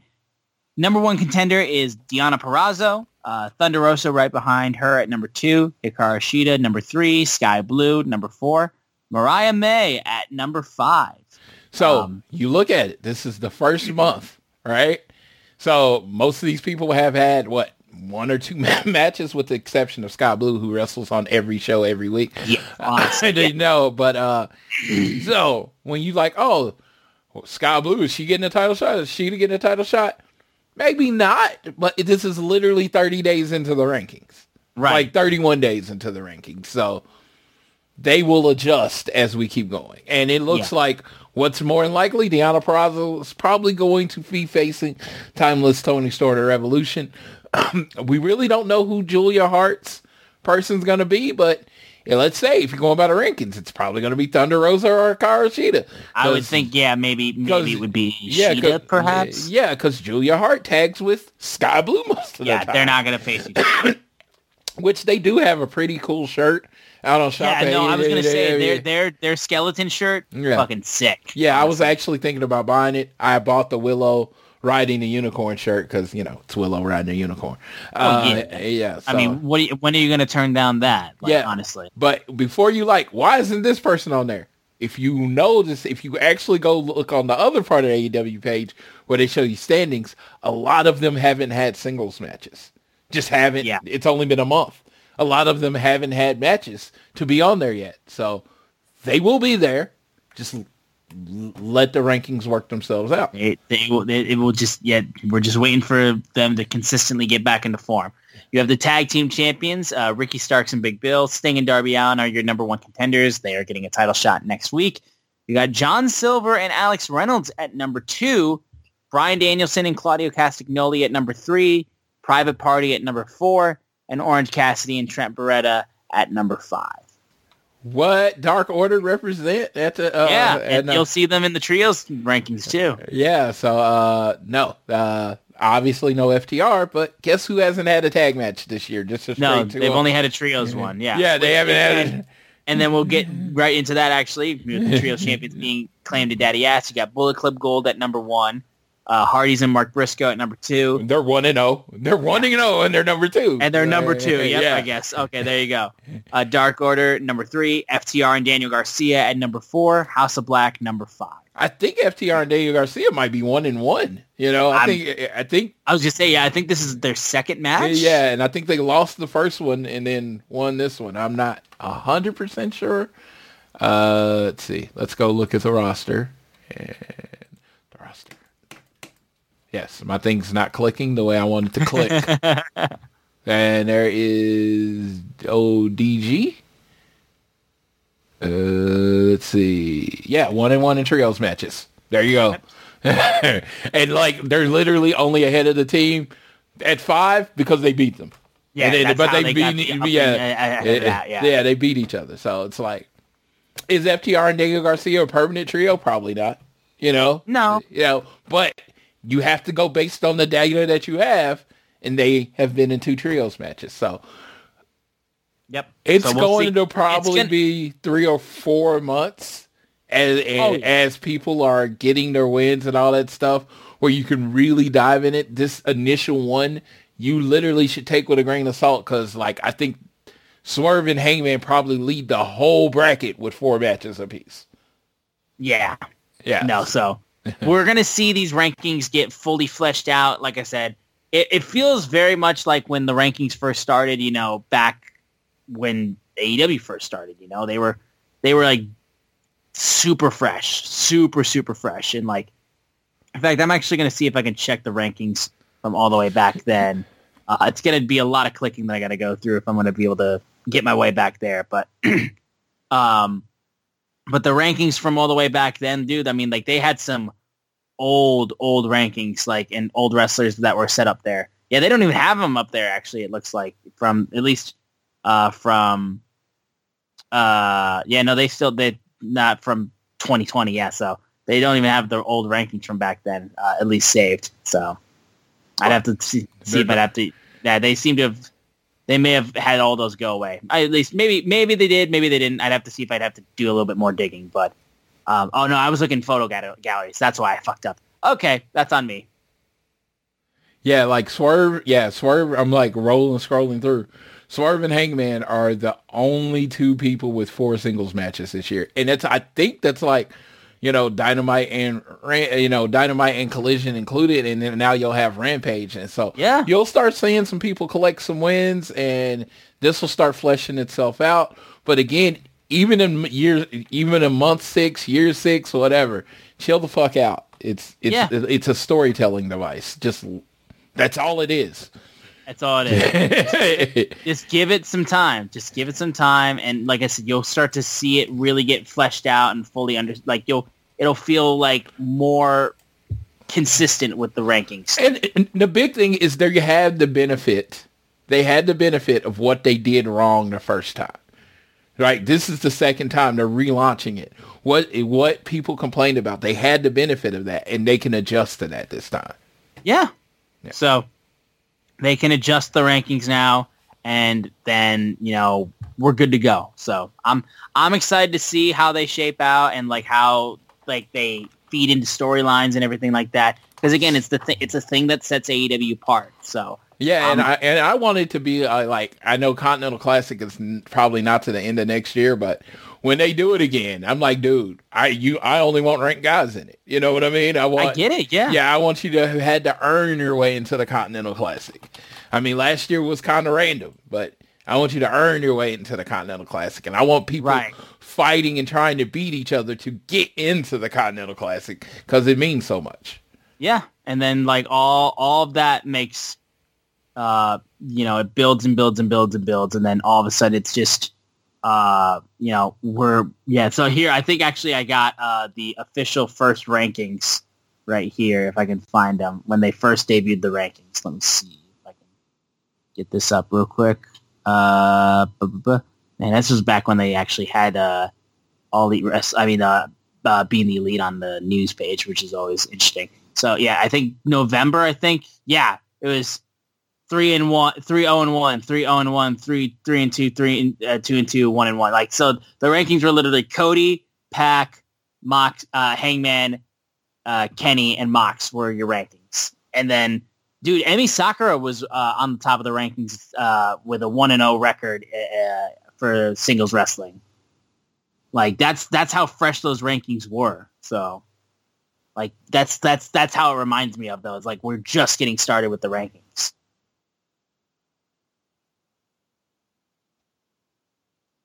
Nope, you there? No, I was just talking to a friend tonight, and I was just asking. He's like, I hate the rankings. No. And he's like, well, I was like, why? And he's like, well, why would anybody be 1 and 2, whoever's won should be fighting the champion every week. And I'm like, do we have a championship match every week? Well, no. And I was like, so I stopped him because it was one of those things. I'm not into, it's like, I'll argue, but sometimes I just want to know your line of thinking.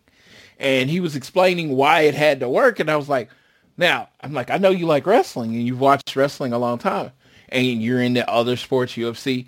Has any ranking system ever worked the way that you're describing? And He was like, no. Well, that's why it doesn't make sense to me. So I was like, so you've made up rules of how this ranking system should work that only you know, and somehow they're supposed to figure it out and go by that. Yeah, it's I'm like, what? Exactly. Like, guys, just give it some time. Just give it some time. That's all we're asking. Yeah. But that is everything we got. Here's our preview, at least for Rampage this week. You're going to get Top Flight versus Private Party. Ricky Starks and Big Bill will face the Dark Order. Willow Nightingale versus Queen Amanita. Amanata. My apologies. You'll have Orange Cassidy and Best Friends. They'll be talking. And then you have the giant CMLL four-man tag where it's going to be all four of them versus CD, Matt Sydal, Angelo Parker, and Matt Menard. Yeah, they were the four that came out to have Moxley's back on Wednesday. Yep, they were the ones that broke it up, so they're going to be having so again, the match on Rampage. Match is not random. There you go. Yeah. On Collision, we have Eddie Kingston, a Continental Crown champion, facing Brian Keith. And Bryan Danielson versus, please say his name again so I don't get it wrong. Hechicero. Okay, yeah. There you go. Those are the two matches that were announced for Collision. Then we got multiple matches, of course. The trios matches, stars of CMLL versus Blackpool Combat Club. And the cool thing about Hechicero is he's a technical wrestler. Yeah, so they're really driving. Yeah, he's a luchador, but they really drove on that he's into the luchador submission style. I forgot what they called it, but they really drove that home on the commentary. So I thought that was a really good job of commentary. And like I said, I loved the submission work with Nagata's match with Danielson. So I love that we're going to get another week of that. Yeah, and I just love, like I said, I love the fact that they set it up on commentary, right? Because you might not know who this guy is, but they told you everything you needed to know about him. They even told you the type of match that you should respect from Bryan Danielson. It's not going to be a traditional lucha match that you probably think of in your head. It's going to be more of a match against him and Zack Sabre Jr. Right. Yeah. So I'm excited for that. And then, like I said, CMLL trios match versus Blackpool Combat Club on Dynamite. Jericho versus Takeshita. The tag title match between Ricky Starks and Big Bill and Sting and Darby Allin. And then, of course, Swerve Strickland versus Hangman Page with the winner facing Samoa Joe at Revolution. And then finally, the big announcement that we'll be having from Tony Khan on Collision in Phoenix. On Dynamite, Dynamite next week on Phoenix. Yeah, Phoenix is fucking loaded. I mean, this is like so much. Like the fact that they haven't named this the show of the rising sun or something because it's in Phoenix or some special fucking name just seems weird. Because any shows that are this loaded, they are pretty much going to decide your number one contender going into Revolution. You got a tag title match. That's pretty much, if they win, that's going to decide what type of match, in essence, that you're going to have going into Revolution. It's like so much of this next week's show is going to directly lead into what we get at Revolution. And, Chris Jericho versus Takeshita, they already did it in Japan. Now they're doing it in America. So that's another reason to get excited. So I am, I'm really excited about next week. It's like, if I could find a way to be actually off, which I can't, but if I could find a way to be actually off, I would be actually off work just to sit down and watch this show. I'm so excited for it. We got a ton to look forward to with this match. So this whole show looks like it's going to be a blast. Yeah. So it's like our February pay-per-view, yeah, for real. Yeah. But that is everything in AEW. And Floyd's got a nice little note here of the last thing we'll talk about because we don't have any other additional news to talk about. Yeah. But I was gone for a week. Floyd's because we were going to talk about it last week, but we didn't do a show. We didn't do a show, no. So I can't. Yeah, we'll save this part for basically, if all you came for was the AEW talk, this is the end of the show. Yeah. Subscribe, rate, review, follow us on social media, all that kind of stuff. We'll close things out with basically just me talking about like my time. And we're probably going to get into a little football. Just a little bit, because I mean, it does. So that is a big feature in what was part of my trip. So we're going to try to save our shooting the shit until the end of the show. So. Yeah, we're going to do that from this point on. So that way we don't lose most of you with the football stuff. And besides, it'll be mostly gone after this week anyway, because final game of the season. Yeah. But either way, I was not on the episode 2 weeks ago because I was off in Orlando. I spent the weekend with my family as we all went to theme parks, basically, hit up Universal, Disney, all that kind of good stuff. Dude, did you hear about Universal Epic? Epic Universe? Yes, I did. I saw the video. They are stacking up. I will say the concept of the actual park is awesome. There's only a couple rides that they've mentioned that really piqued my interest, like the dual coaster sounds awesome. And then there's a ride that they're doing at this version of a Super Nintendo where they're doing a Donkey Kong coaster that makes it feel like it's going to have like an invisible track where it feels like you're jumping the track, which is fucking cool. That's awesome. I think that's going to be my big trip for 2025 is that year. Yeah, you will have to let me know how that is, because I mean, like I said, that looks like, if y'all didn't know, because all you hear about is wrestling and football. I'm a huge Harry Potter fan and nerd, so and they got a whole new Harry Potter world, a whole new one with Fantastic Beasts and Where to Find Them. So I am really looking forward to the Ministry of Magic and going to all the lands. I'm going to try to go to every one of them, but I'm going to do something I've never done. I've never stayed in a hotel on park. Yeah, and that's the thing. This one literally has the hotel at the very end of the park, like inside. Like it's interesting. Like I said, it's something that's very unique. I'm hyped about the Universal Monster movie. That's my shit. So we got to do all the new stuff at the park. So I got to ride Velocicoaster, which was fucking awesome. That ride is so good. We got to go to Star Wars Galaxy's Edge, which was amazing. Got myself a lightsaber. Absolutely had to go purple. Shout out Mace Windu. That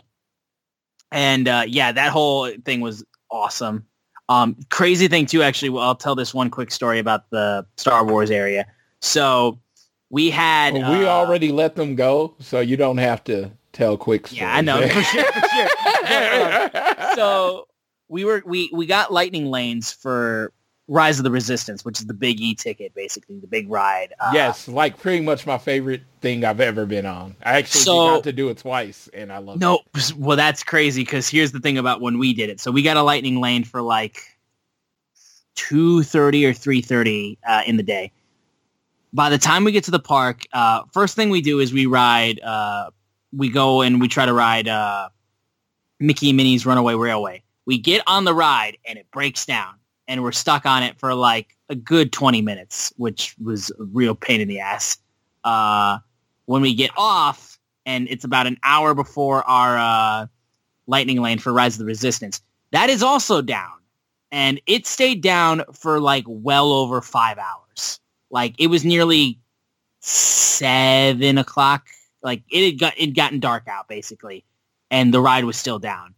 And then while I'm waiting in line basically to ride Tower of Terror by myself because no one else wanted to ride it, I'm looking at my phone, and all of a sudden I see the wait time on the app pop up being like, Rise of the Resistance is open again. And I'm like, oh my God. So we immediately go and we're like, I'm going to get off this ride once I finish riding it, and I'm going to bolt. And we're just going to get in line for our lightning lane, and we're going to ride it. We made this happen. Dude, the wait time for General was like over 300 minutes. I couldn't believe it. I was like, you got to be kidding me. But we rode it. It's a ton of fun. Such a good ride. But it definitely was like, just the wait time was insane. Like, it wasn't long for us because, like I said, we had our lightning lane. But, like, if you tried to wait, like, you would not have been able to get on the ride if you waited that long. Like, park would have closed. Park would have 1,000% closed. Or the ride would have shut down again. So we did the lightning thing for Rise of the Resistance.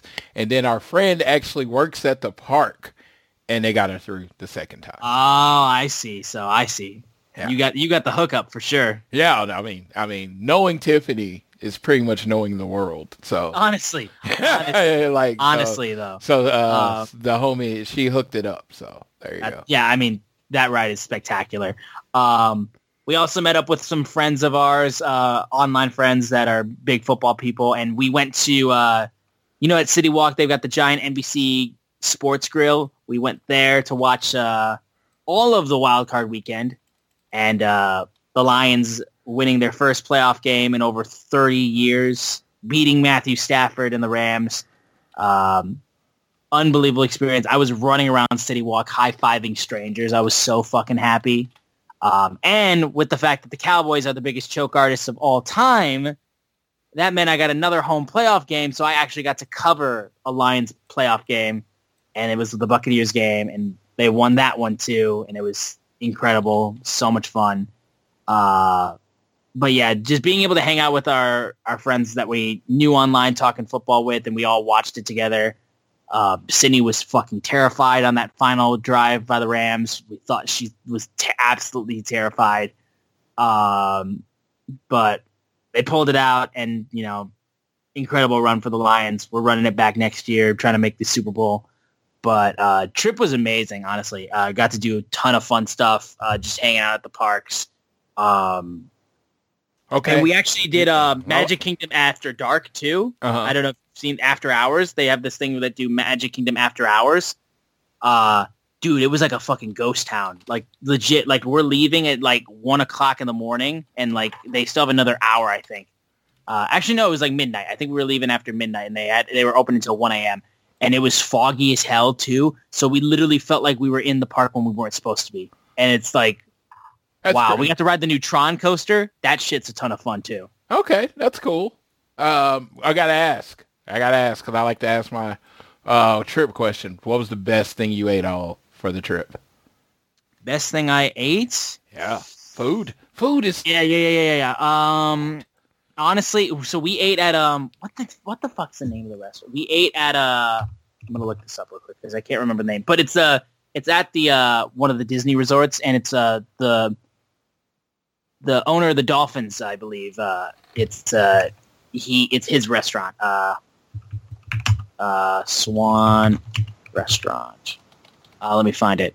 I can't remember what the fuck the name is. When you said it was on Disney? Shula Steakhouse. Yeah, Shula Steakhouse. Okay. Yeah. Don so Shula. we ate there. Okay. Yeah, so we ate there for my birthday, actually, and got me some really, really good steak. That was probably the best stuff that I had. Dude was awesome too. We had a British waiter, and I was like, "Are you a actual football guy, or are you a American football guy?" Because I was like, since you're British, I have to ask, with you working at an American football restaurant. He's like, don't know a damn thing about American football, but I could talk about European or English football all day long. And I talked with him a bunch. He's an Arsenal fan too. Shout out to that dude. Come on, you Spurs. Whatever. No, fuck off. What? Fuck off. What? Fuck off. Fuck off. But we talked about football. It was a blast too. And dude was super cool. But yeah, that I would say would be the best food I had. I fucking was stuffed leaving that place. Well, that's good to hear. I mean, honestly, traveling, going to wrestling shows, all that stuff, I usually don't have time to focus on food. I'm just grabbing whatever I can. So whenever anybody else travels and I know they have their priorities straight and I know they're going to actually go get good food, I always like to ask them what they had because, like I said, that's probably if you talk about a hole in my travel, yeah, I've been to several places and never eaten anything there except McDonald's or Burger King because that's all that's open when my show's over. So there you go. There was an Italian restaurant we ate at too. I can't remember the name of it, unfortunately, but it was also really good. I had some really good spaghetti too. My favorite place when I'm there is it's on Universal. It's like a place where you can get really good ice cream. Universal Studios Orlando ice cream. Let's see, what's it called?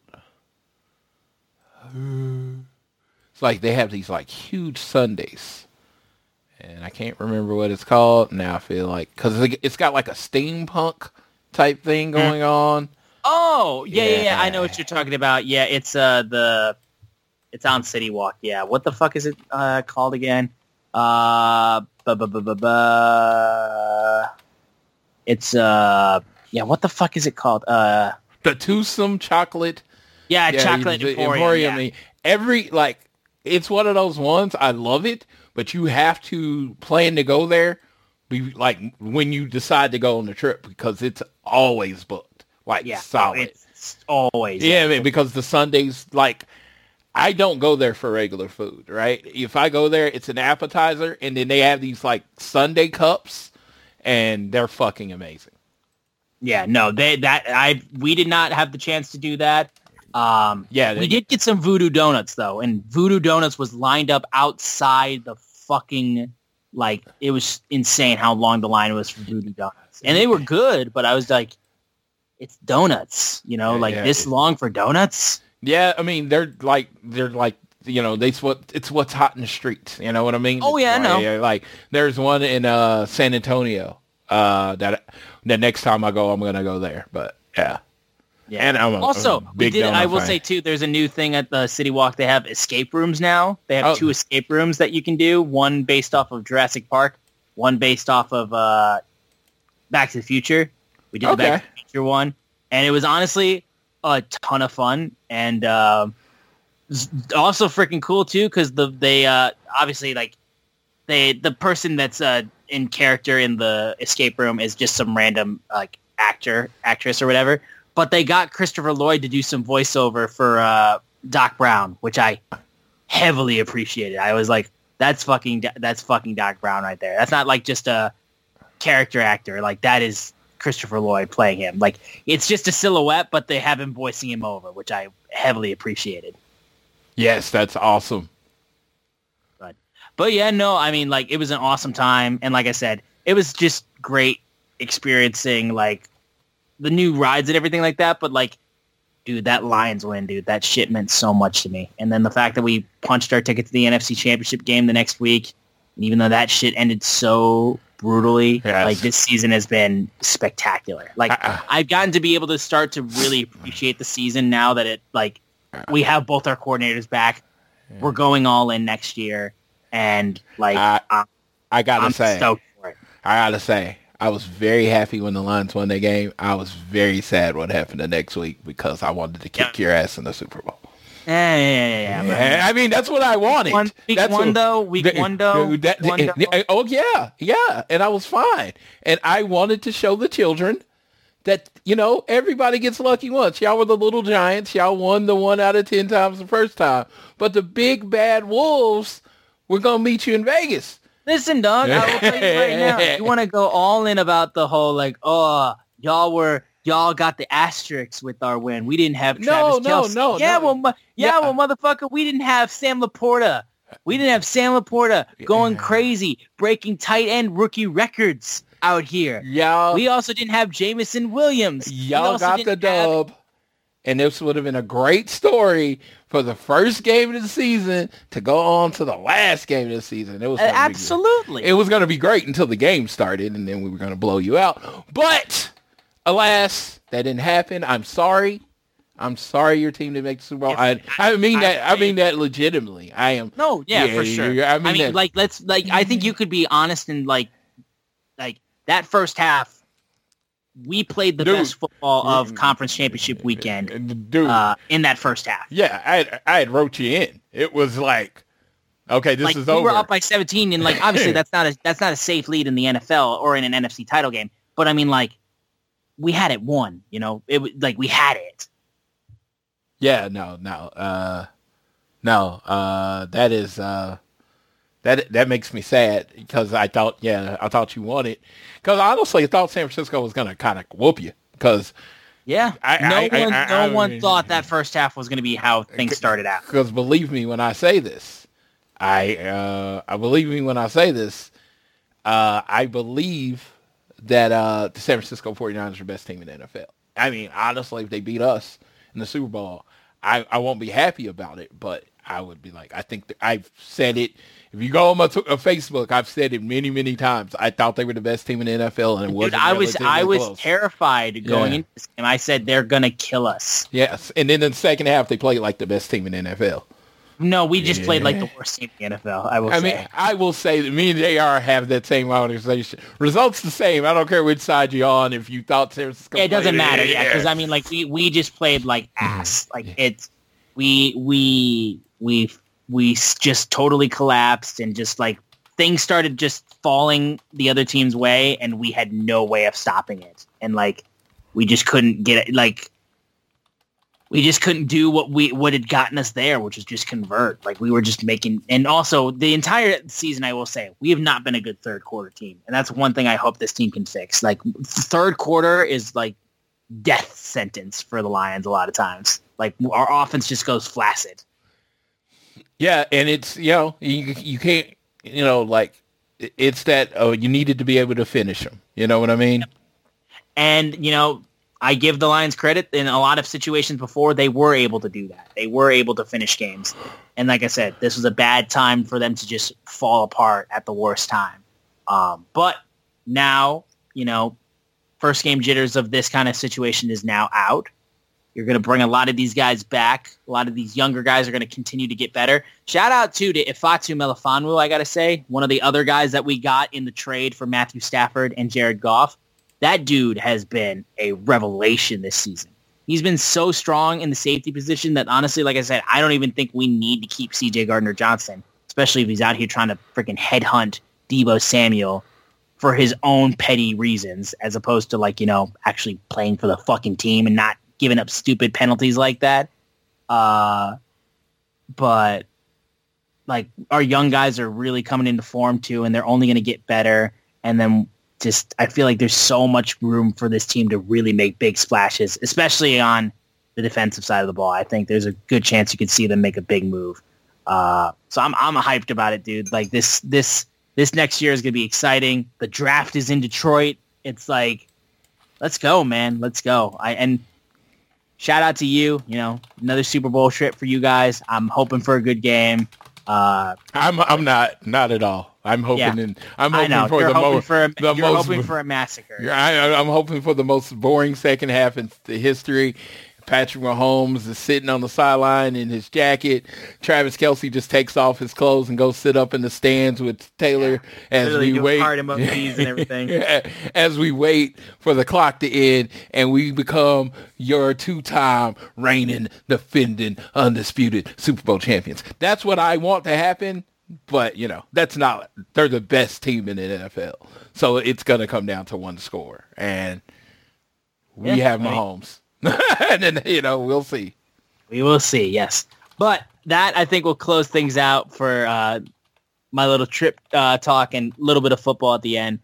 We will continue to keep football at the end if we do. But again, like I said, after this week, unless some big shit happens, this is where the football will end to. So y'all that don't like this, I promise you, we'll be out of here. We'll be out of here with that. Yeah, so.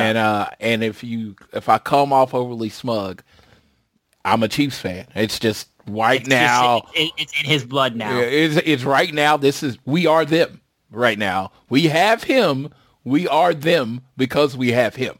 You know what I mean? So it is what it is. And you were like, oh, they're going to lose in the Super Bowl and that's going to humble them. No, it won't. It won't. We still made it to the Super Bowl 4 times in the last 5 years, winning 2 Super Bowls. A loss is not going to humble me. I'm just throwing that out there. He's still going to be... I'll be humble in, 15 years when my home retire? Then I'll be humble again. That'll be about it. That'll be about it, yeah. But anyways, guys, thank you guys for tuning in to this episode of All Things Elite. We really do appreciate you. Thank you for being patient as we didn't have an episode last week. And guys, continue to download this fine show on Google or Apple Podcasts. If you listen to us on Spotify or wherever you choose to listen to us, Give us a share with your friends, family, coworkers, whoever you wish. Rate, review, subscribe, all the 9 yards there. And like I said, you subscribe, you won't miss a single episode, even when we are cut off because work is crazy.